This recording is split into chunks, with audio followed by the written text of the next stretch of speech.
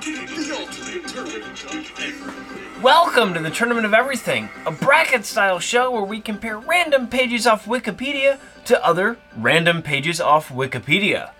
That's right, and we do so by writing the names of those things on things and putting those in a bag full of all things, taking that thing into a never-ending hole and finding ourselves deep within the center of the earth amongst an alien race of mole men who capture us and put us into a prison cell. We then take each of those things from our bag of infinity, attempting to bribe our guard in order to show us out and the route to the surface. Which one of those things will buy us our freedom? That will be our selection moving on to the next round of... The ultimate tournament of everything. When I think of mole people, the only people that come to mind is the Underminer from The Incredibles 2. I feel like all mole people probably look like the Underminer, and that guy got away, but I don't think we would make it out of that scenario. Can we instead just pick random pages off the internet? We could, but I'm now going to have a surplus of unused shovels. Going to have to learn to live with that. Have you ever seen the movie Holes? I have not, but I have seen round one. In round one, we have Dahaj Railway Station against... Oh boy, I think that's a word with a number in it. Hidlar Kazilakamam. I'll show everyone the spelling in a minute. Well, clearly with that pronunciation, this round is already off the tracks, so let's chug along. Learning first about our railway station friend, Dahej. Dahej Railway Station is a railway station on the Western Railway Network in the state of Gujarat, India. Yes. This railway station is 62 kilometers away from Baruch Junction Railway Station, and one MEMU train happens to start here. Oh, that's cool. Now, the train station is 26 feet above sea level. It is owned by the Ministry of Railways and Indian Railways and is operated by Western Railway. It seems as though trains are likely a very important thing, part of transportation there in India. The Western Railway is one of 18 zones of the Indian Railways, but it's among the busiest in all of the network. Yeah, if you've ever seen pictures of a train station in India, they just kind of like pack people on. Like literally they stand there and they just push you into the train till everyone fits. Well, there's so many great and beautiful places to go and visit and see there in India. I can see why they'd be in such a rush. Speaking of rush, I'm in kind of a rush to learn about our other competitor, Hildar Kizakahamam. Yeah, I'm going to put the tab up on the screen here so you can see what it is spelled like. Like I said, I think those are ones. They certainly look like it, but I'm not very good at math, so I'm not going to count on knowing what that is. What I do know is that this happens to be a village in a wonderfully named district in Turkey. Yeah, that district also has ones. It's in the Ankara province, initially. We know that. And that is actually all we know. This article is literally just kind of the name. And yeah. Yeah, this district, 70 kilometers north of the city of Ankara, near the motorway to Istanbul. It looks like about 25,000 people live in this area. So, pretty well populated. It looks nice and lush. Yeah, beautiful spot. I'd take a train ride there. See, but if you're going to take a train ride there, doesn't that make the train probably the better competitor? Because we have to pick one. Yes. We're not taking a train to our friend in Turkey. We're picking which competitor will be moving us into the next round. That's right. Now, the train is always on the move. This location, likely static. Probably stationary. Probably on a good day stationary, on a bad day moving. That's right. Now, but the question is it better to not move and go nowhere, or to be constantly moving and go nowhere? For it's always on the same tracks. It's running the same loop. It's back and forth. So is it better to be content, or is it better to be constantly wandering? I think, personally, I love nothing more than a relaxing train ride through the Indian countryside. Even though I've never been through the Indian countryside, I've been through the Illinois countryside, which I hear is close. So I'm going to have to go with the train station. Okay, yeah. Looking at it, I think I'm gonna have to agree. Definitely would have loved to have seen a picture, but I do see much in the same vein as the British with Subway. Watch your step and all of that. They've kind of got a similar emblem that they use. They're all under. Well, not the Queen anymore. But, the King. That's right. I wonder if any of this goes underground, but I can tell you that this railway station has emerged as the victor in this first round of... The ultimate tournament of everything. Good job, Dehej Railway Station. We can actually pronounce you. Yeah, we choose you. And I think we should just chug along to round 2. It's time for round two. In round 2, we have Sir La La against the Pittsburgh Center Station. Would you look at that? Another train station. Wow. You rarely do see one car just going by itself. I wonder which of these is the engine and the caboose. We're gonna have to dig in a little bit more. I hope you brought your ticket. However, let's start seeing about our other competitor, Sir La La. The Serer Lala, or just Lala, are part of the Serer ethnic group of Senegal, and Gambia. So it's probably Senegambia, now that I read that out loud. They live in La, the Lahar region, which comprises 18 villages north of Thies, and whose inhabitants are Sierra Lala. Ah, okay, so the people are ethnically Serer, but their language is Lala, or Laher, though not a dialect of the Serer Scene language, but like Safi, Noon, Ndut, and Palar, one of the Kangan languages. Oh, I've never heard of that before. Now, they have other names. They're the Serer Lahar, the Seer Lahar, the Seer Lala, the Seer Lal, the Seer Lala with only 2 A's, the Lalal, or just Seer. Right. So the important thing to remember is that this Lala is not the land, but the language. Right. Before that one gets, again, more off the tracks, let's jump over to our other competitor, the Pittsburgh Center Station, right at the center of the action. It's a Bay Area rapid transit station on the Antioch plus SFO plus Millbrae line. It's located at Railroad Avenue overpass of Highway 4 in Pittsburgh, California. Yeah, it's going to throw you for a loop like that. It serves as a downtown area of about 1 mile away. It's got connecting buses provided by Tri-Delta Transit. But Rob, there is no reserved parking at this station. Really? That's right. So if you're going to bring your car, you're going to want to just leave it. Just forget about it. It's not your car anymore. Construction of the station was uncertain at the time of Ebart's approval due to lack of available funds. The station was originally known as Railroad Avenue during planning, and the city later chose Pittsburgh Civic Center, which Bart rejected because of its similarity to Civic Center / UN Plaza Station. That's right. So they settled on Pittsburgh Center, which was obviously less confusing. Yeah, no, that one. Everybody. You take out civic, apparently, which was the confusing word. That's right.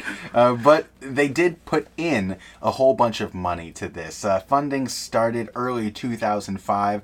An estimated $11.9 million. That's a lot of one-way tickets there. It's equivalent to about $14 million in 2021 because money just keeps getting less and less valuable. But these trains and transit just become more and more important. Too many people on the roads. The roads are bad. Too many people on the boats. The boats are bad. And you can't get a train to space yet.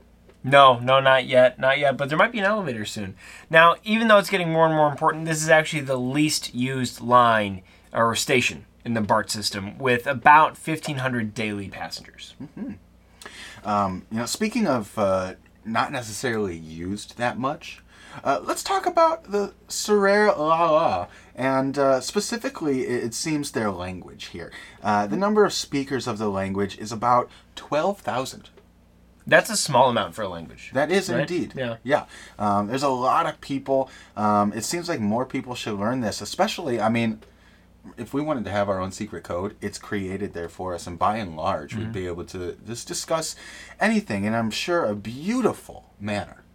Yeah, now even though there are about only 12,000 people who speak this language, they're part of a larger ethnic group that collectively makes up the third largest ethnic group in Senegal with just under 2 million people.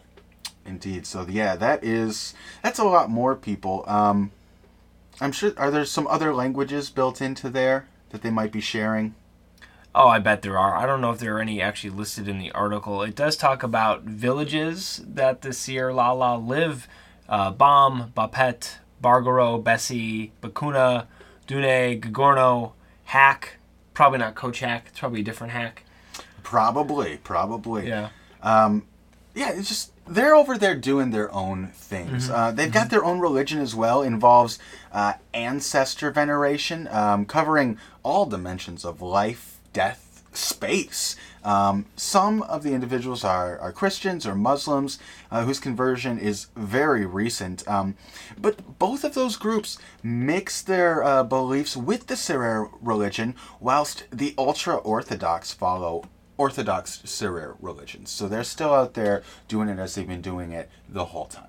And I guess that's the question for this round. Are we going to talk about people who've been doing it the same way forever? Or are we talking about people who are doing something brand new, building a new station for the future?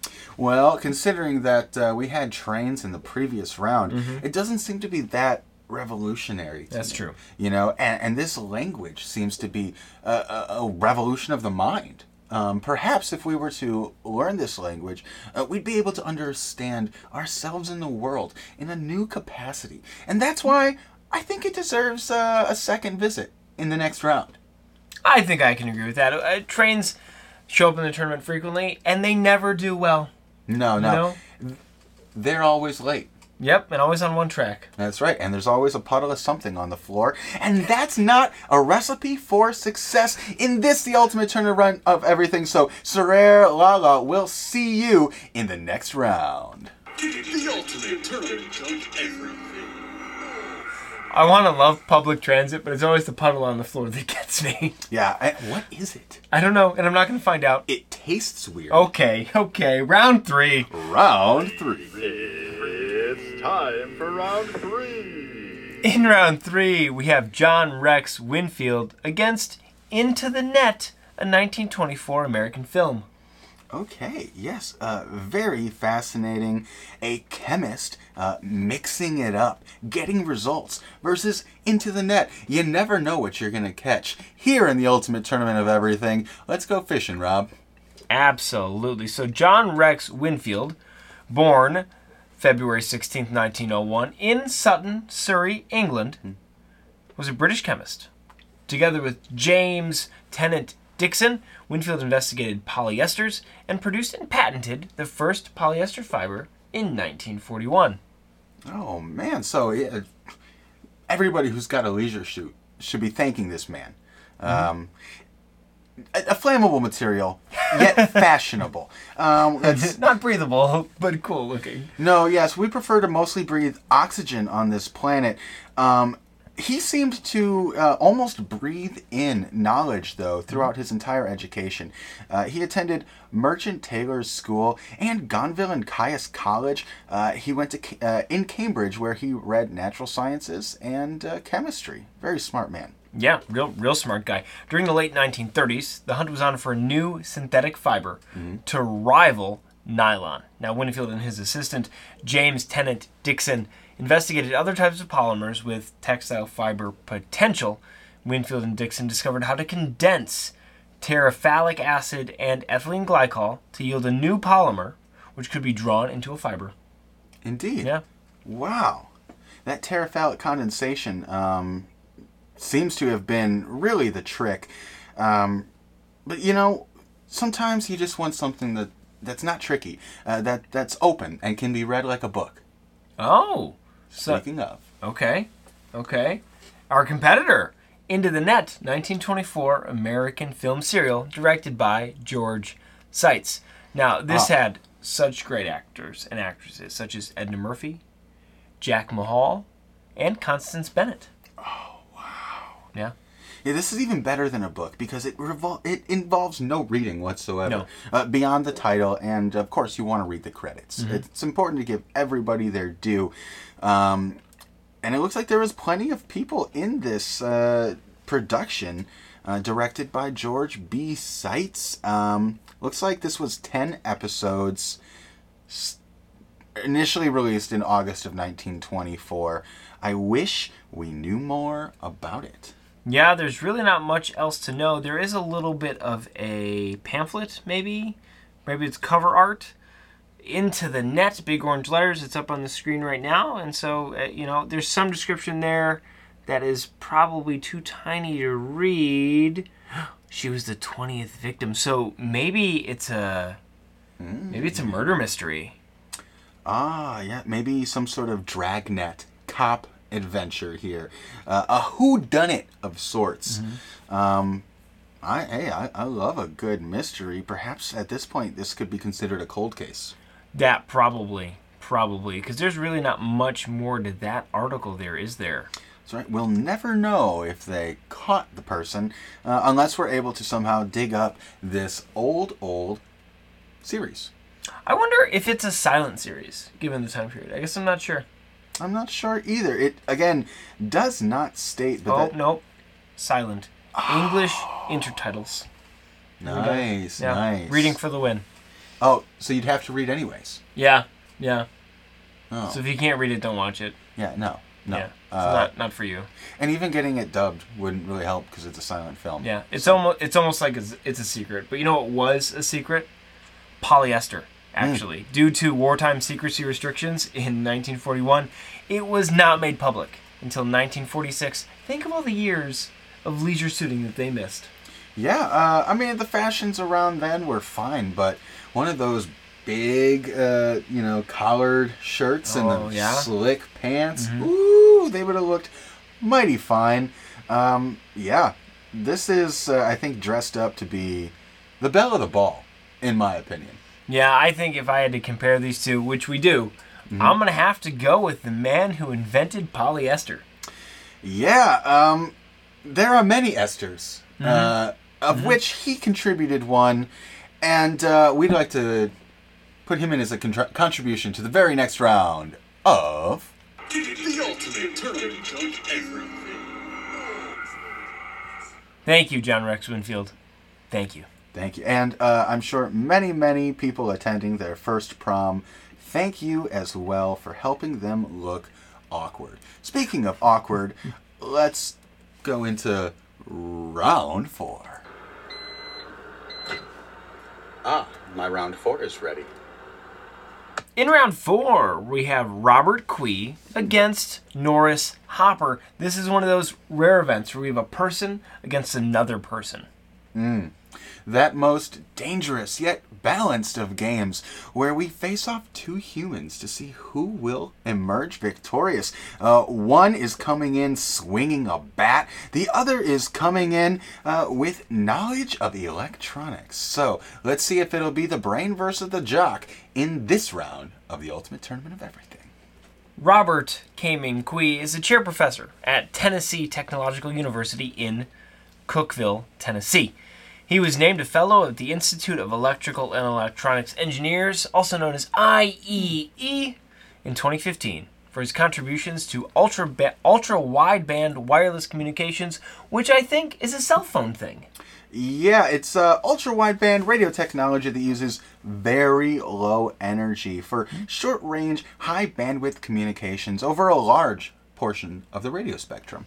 Now, Quee got his BS degree in electrical engineering at the Shidan University in 1987, and from 1987 to 1990, he studied for his master's at the University of Electronic Science and Technology of China. Interesting. That's where I got my master's of BS.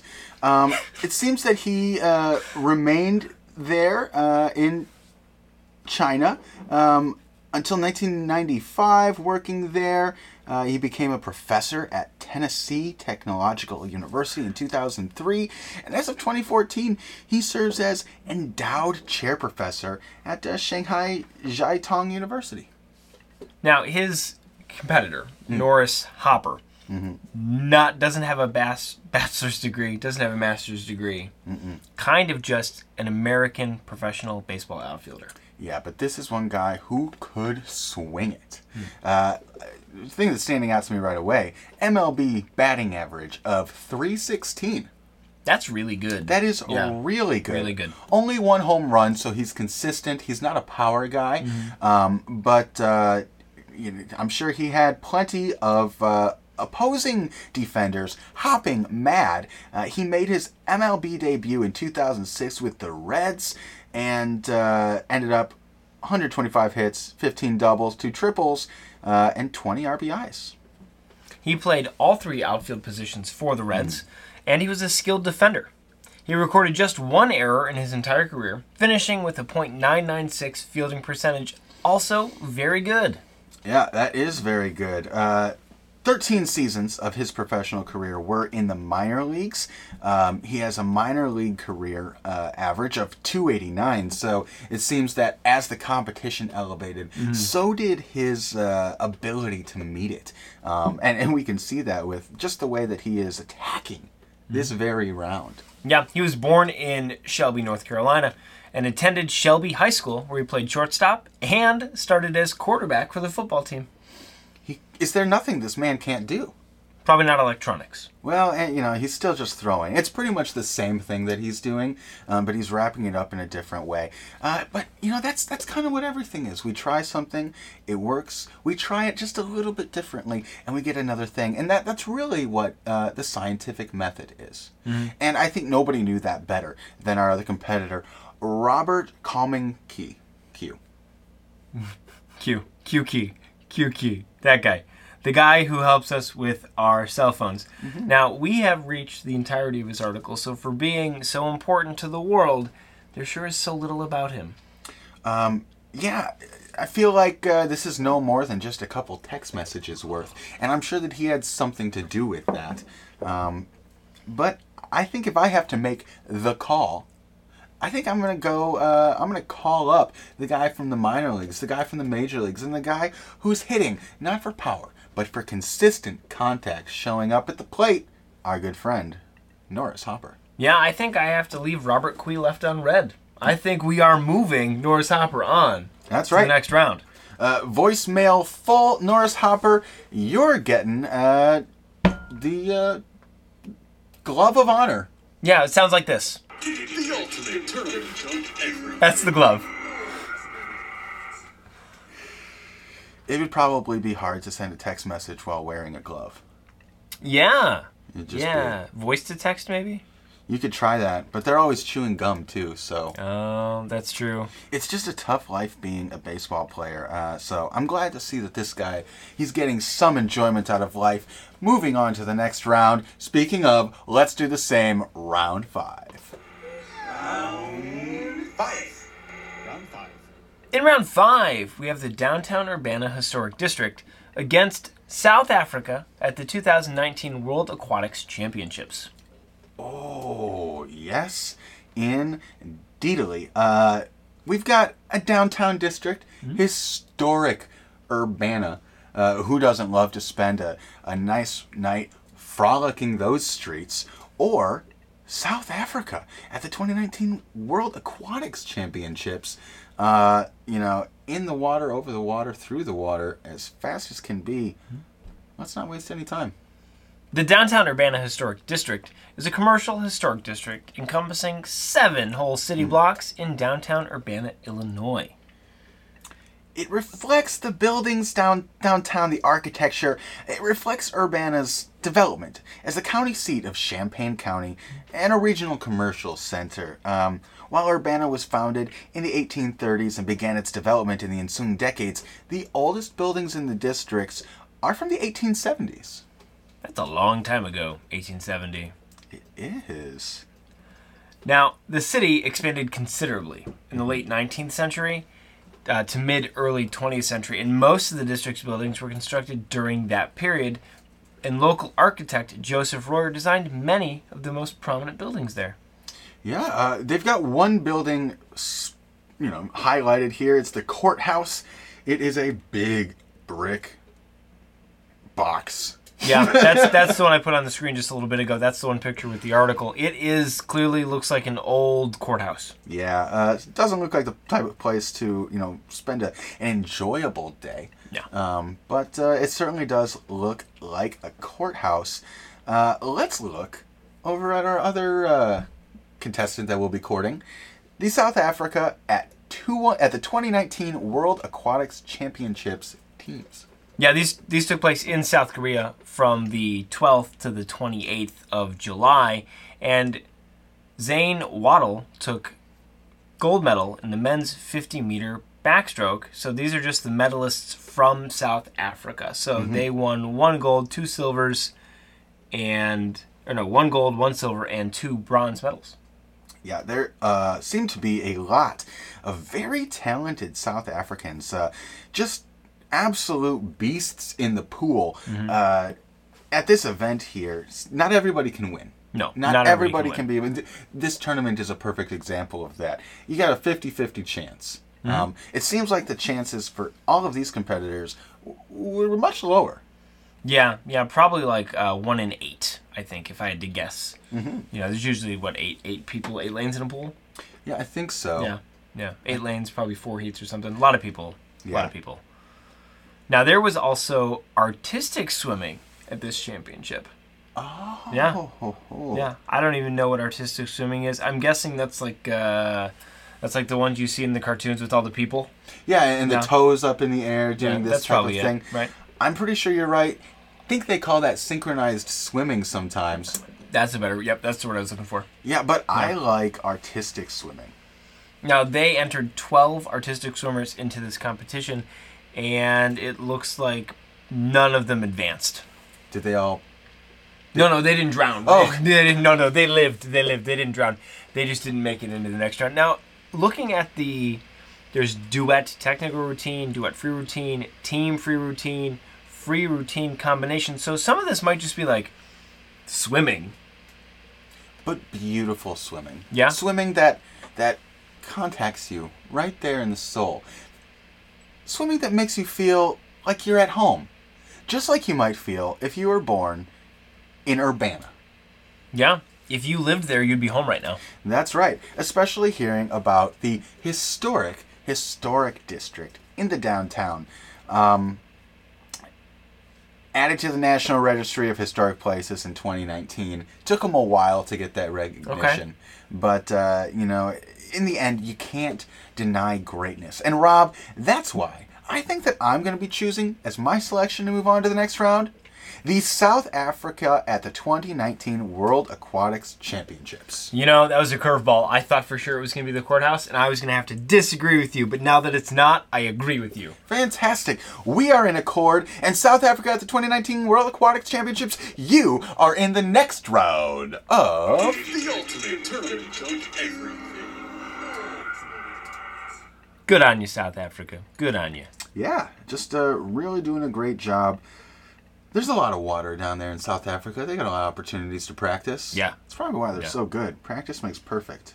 Yeah. I'm a decent swimmer, but water polo scares me because I don't know when they come up for air. Yeah, those horses must get just exhausted down there. No. And we'll just... Round 6. No. Yep.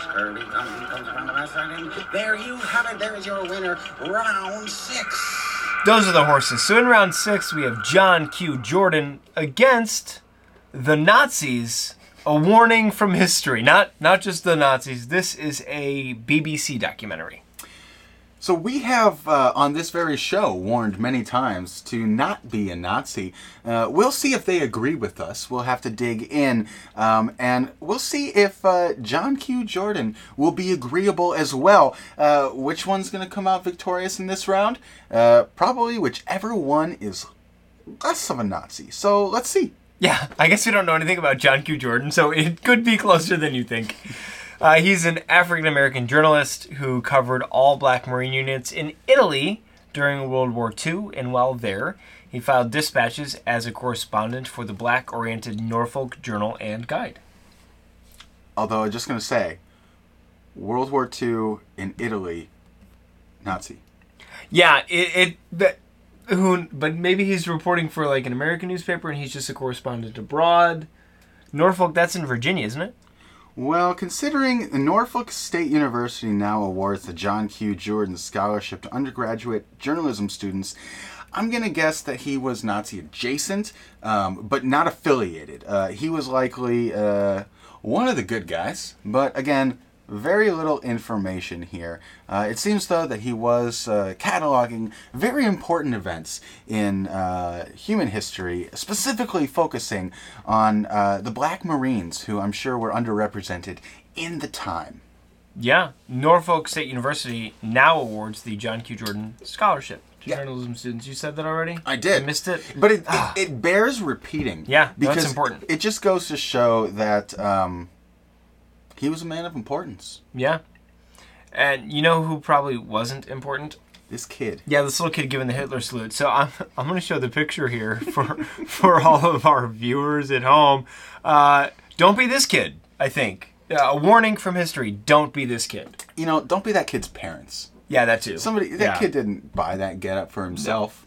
No, somebody definitely gave him that and like, oh, that's so cute, let's take a picture. Don't do it. That's right. But what we should do is always reflect back on our mistakes. And I think that's just what this documentary film series was doing. It examined Adolf Hitler and the Nazis' rise to power, their zenith, their decline, and their fall, and the consequences of their reign, featuring archived materials, interviews, eyewitnesses, and it was shown in 6 episodes. Yeah, the series was written and produced by Lawrence Rees. The historical and script consultant was Professor Sir Ian Kershaw, who also appears briefly in the Chaos and Consent episode. So this is a documentary series narrated by actor Samuel West. If you tune in, you may recognize music from the opening credits as "Denn alles Fleisch es ist wie Gras." Of course, the second movement of Brahms' German Requiem. Well, there we go. Each episode runs approximately 50 minutes, and there are 6 total episodes, originally released on BBC Two in September of 1997. Okay, yeah, so this definitely seems like it's been well acclaimed. It ranked its 93rd in the list of 100 greatest British television programs, and they throw an extra E in their programs, so you know they mean it.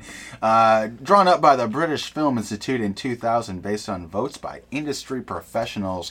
This was, by all accounts, a really solid production. Now, I know we have a standing rule, don't be a Nazi, and that holds true, but that doesn't mean this series is a Nazi. And I think the fact that it's doing the important work of showing how the Nazis came to power, the consequences of that, and why that's bad, I want to move it on. Yeah, it definitely sounds interesting, but I gotta say, I'm intrigued by Mr. John Q. Jordan. I like his name. I like what he was doing. He's a... They've got a scholarship in his name. A journalist. Well, I think since we disagree, there's only one way to settle this. I think you're right. Yeah, there's only one way to settle this. We are going to have a tiebreaker, and we're going to figure out whether the pen is mightier than the sword. Hold that. Okay. I'll be right back. Okay. Oh, this is what you give me? You've got that big sword. I know that's what you're going to go get. Well, the pen is supposed to be mightier. We're going to test it. That's not... It's... Ladies and gentlemen, we are moving on. The Nazis. No. A warning from history. There you go. As our selection to move on. You can't just say the Nazis and then stop talking. That's bad. I was getting there. Beautiful. Hey, can't say it too many times. Don't be a Nazi. Don't be a Nazi. Let's move on to the next round.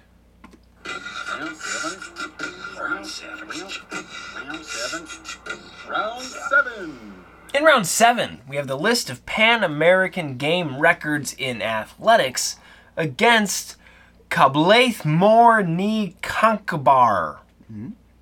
Probably. I'll show you the pronunciation in a minute. Yeah, I couldn't be more excited to have these two heavy hitters coming out. They've both been talking a lot of chatter about each other in this week leading up to this competition. Can't wait to see how that plays out on the field. We have one list of just the best of the best, and this other one whose name is simply unbeatable. Let's see which one will reign supreme. Yeah, the Pan American Games is a quadrennial event which began in 1951. The Pan American Sports Organization accepts only athletes who are representing one of the organization's member states, most of which are within the Americas, hence the name, and recognizes records set at the auditions of the Pan American Games. Yeah, so these are the best marks set for all of these respective events, going from long distance, short distance, sprints, jumps, throwing events, discus hammer, pole vault, even road events, including the heptathlon and the decathlon. Yeah, I think basically track and field, those events, mostly the ones that take place in the Olympics, I'd imagine, but only for the Americas every 4 years. Yeah. So just the absolute best marks that have ever been met. For example, the 100-meter dash done in 10 seconds flat. Wow. 0.00. That is really fast. From a runner named Kim Collins from St. Kitts and Nevis. Okay. Yeah, some of these surprise me. The record for women's pole vault held by a Canadian, Shaughnessy Barber. Why is that surprising? I didn't think Canadians were good at pole vault. Well, surely you got to jump over a moose somehow. Oh, that's I forgot about the moose. It's the moose. Yeah, the moose. Yeah, you got to get over them. You can't go under them. You can't go around them. So it's a good call. The high jump, it seems, is actually a part of the decathlon. So 10 events all put in there. And looking at each of these, the record for what they put together, all of them are really impressive. 10.28 in the 100. They jumped 7.68 meters in the long jump. That's crazy. 400 meter in 47 seconds. Yeah, and I have a correction. I want to apologize to Canada. I'm sure you pole vault great, and also Shaughnessy's a dude. Sorry. Just in case he's watching, I don't want to offend him. But you know who I also don't want to offend? Kobalaith. Okay, I'm gonna show the pronunciation here. So that word. Kobalaith mor ni Conchobaher. Yeah, probably. So he's a member of the Yui Conchobair dynasty, whose Soloi Maragdal ancestors had been kings of Connacht since the 7th century. Where is this place? You've done it twice in a row, though, Rob, for this is a Gaelic lady who died in 1395 in Ireland. It seems that her father reigned as Cathal Mac Domhnaill Conchobair from 1318 to 24, and was the first Conchobair Slichig, and his ancestor was one of the last native kings of Ireland. Oh, I always forget that Ireland had kings. Yeah, yes. Yeah. Yes. I always think of it more as a British thing, mostly because of all the oppression, probably. Yeah, they definitely saw to that. There can only be one, they said, and they made sure that was the case. Now, this Gaelic lady's obituary states that she was married to the following kings, multiple kings, royal lady, not worth me butchering their names, but married to 3 kings, and she's referred to as Port Nod Tri Namhat, because her 3 husbands were enemies of one another. Yeah, that means the port of harbor of 3 enemies. Oof. So that's great. How do you marry 3 dudes and they all hate each other? How do you do that? I don't know, but Thanksgiving must have been awkward. Yeah, really awkward. Yeah. Well, so she was royalty, very, very famous. There's an article written about her clearly, so that got to work out for her. But is it enough to dethrone the royalty that is the list of Pan American Games records. See, my problem with, like, most royalty is that they didn't do anything to deserve it. You know? Yeah. Okay, so you were given a magic sword, or you pulled a sword out of... A lot of things to do with swords, right? Yeah, a lot of swords. But all of these... And clearly, this Gaelic lady, born into it, you know? Not really anything that she had to contribute, but these competitors had to work their entire lives to hit these records. And it's only proper that they stand in history here before us. And I think that the future should be no different than the past and the present, in that it should stand before us once more. So I'd like to move it on as my selection to the next round.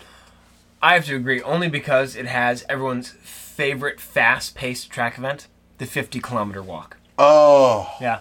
Don't you just love that? I do love that. It's the way that they're able to slide, almost as if they're ice skating across the unfrozen ground. Yeah, yeah. 1 foot in front of the other, but never 2 feet at the same time. No. No.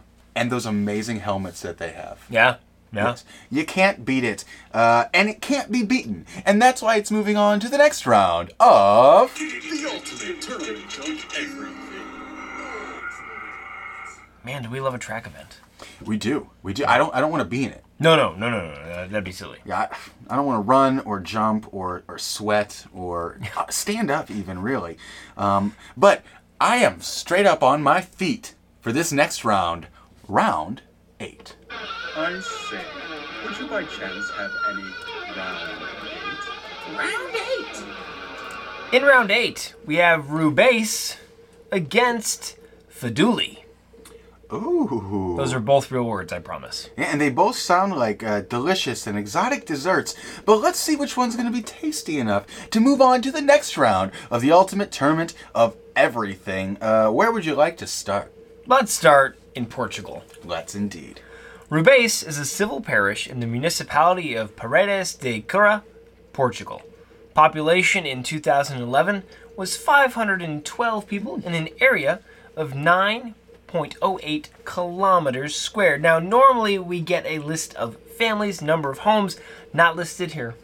No, but 512 people couldn't be many. No. That being said, though, and this is a relatively small area, there are still many sites of interest to go and visit, including the Igreja de São Pedro de Rubiais.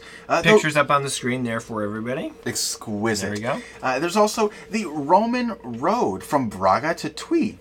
There's the Ponta de Rubeis and the Solar das Antas. Now, the Ponta de Rubeis is just a bridge, so think of what a Roman bridge looks like. There it is. Whoop, there's the bridge. That definitely has a troll under it. Yeah.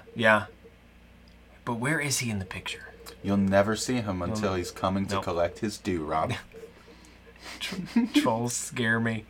Now, its competitor, Faduli, is actually a person. Faduli Rodriguez Sousa Bailly, born March 10th, 1992, simply known as Faduli, is a Sao Tomean footballer who plays as forward for Portuguese club Castrense. So we actually have a place in Portugal against a Portuguese national. Would you just look at that? What are the odds? Is one of these also a train?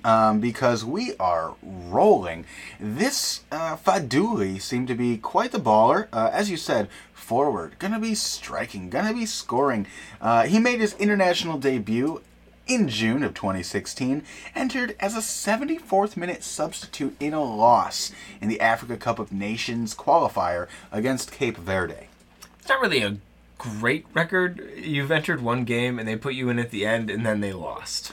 Yeah, but, players gonna play, and that is exactly what he got to do. I'm seeing that he scored a few goals throughout his time, the most of which was in the 2013 to 2014 season with Vitória Cernache.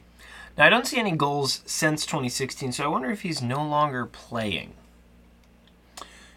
Could be born 1992. Yeah, he's, that's 30 years old. Kind of old for a soccer player. Yeah, I guess I don't know how old for soccer players because Tom Brady's almost like 90 and still playing American football. Yeah, if Tom Brady had only earned one hand's worth of rings by this age, you're old, and I would definitely think that this guy would fall in there. You can't run forever, for we're not all a John Deere. I wonder if they have fancy tractors over in the civil parish and municipality of Roubaix. I certainly hope so, because it looks like a place where you would want a way to get around, especially over that bridge. But it is also small, so it's got that going for it. Only 3.5 square miles. Not huge. Right there at the top of Portugal, though. They say that the cream rises to the top. And this is in the northern hemisphere, so holds up. Yeah, it's like, would you rather have a town moving on, or would you rather have a person representing a soccer team who they don't play for anymore moving on? And I think I just answered it right there. Oh, yeah. I mean, I think Portugal itself spoke when they took 74 minutes to begrudgingly put this player in. I think we should follow their lead and do as the Romans did and move on Roubaix to the next round of... The ultimate tournament of everything. Yeah. And you know what? It's not even really that close. No. We tried to make him feel good, but he got pounded. Doesn't have it. Yeah. Does not have it. Doesn't indeed. Now let's take a minute here before we get into everybody's favorite final round, round 9, and talk about what makes this episode just a little different than our other ones. That's right. As you may notice, you can see us. Hi. Hi. How you doing? We are on a special mission.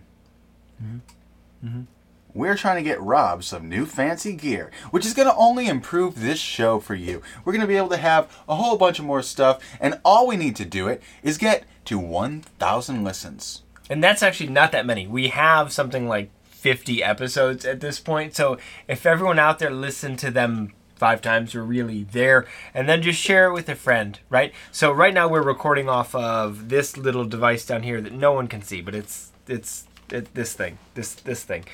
But if we get to 1,000, my wife has promised me that I can get a better one with more buttons, more sound effects, sliders, ways to make his voice funny, and even cool call-in features for guests. That's right. Yeah. So we'll be able to interact with you live. You'd be able to give your opinions and help us choose who's going to move on to the next round of... The ultimate tournament of everything. So be sure to listen in every day.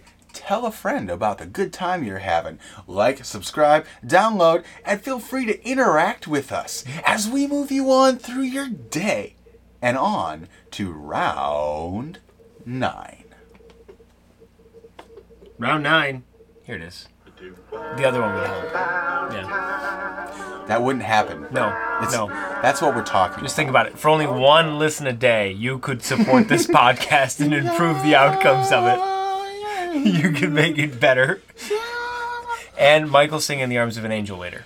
I will sing an unnamed, legally distinct song that you can think sounds like whatever you like. Speaking of what we like, let's get into these competitors. We have the pilot episode of 2 Guys and a Girl against Painkiller, the band. Now, everyone knows 2 Guys and a Girl as the vehicle that launched the career of the great, the famous, the everybody's favorite guy, whose name I can't remember. Are we talking about this Ryan Reynolds character? That guy! Yes, Ryan Reynolds was on an ABC show called 2 Guys, a Girl, and a Pizza Place, and apparently it was terrible. Wait a second. Is this 2 Guys and a Girl the same as 2 Guys, a Girl, and a Pizza Place? Is it not? I think it is. Right? Isn't this just like the beginning? Yeah, there's Ryan Reynolds. He's in a picture. Look, everybody. Just in case anybody forgot what Ryan Reynolds looks like, there he is. He's a good-looking guy, and I'm sure he was a good actor in this show. Let's jump into the plot just a little bit. Pete tells Berg and Sharon that he's going to break up with his girlfriend, Melissa, because he doesn't think she's the one. But then he decides not to. And when Melissa jokingly asks Berg, "What have you done with my Pete?" Unaware that Pete has changed his mind, Berg says, "Hey, I told him not to break up with you." Hilarity ensues, and we ended up getting multiple seasons of enjoyment. But we're only talking about the pilot. We're setting everything up here. Yeah, just the pilot. There's a medical experiment gone wrong. That means he can only tell the truth. Eventually, he realizes he's lost and loiters around a pizza place. Berg, trying to win back the friendship of Pete, goes to Melissa's apartment to straighten everything out. It's a sitcom, right? It's weird and wacky, and you're supposed to go ha ha ha with a laugh track. But it also, I don't think the show aired for that long. I'm not sure. It definitely is one that I'm aware of. You know, the title. I don't think that it's one of the greats like Frasier. Yeah. Or I'm trying to think of a joking example here, but whatever TV show you think would be funniest, we'll have a button for that if we get to 1,000.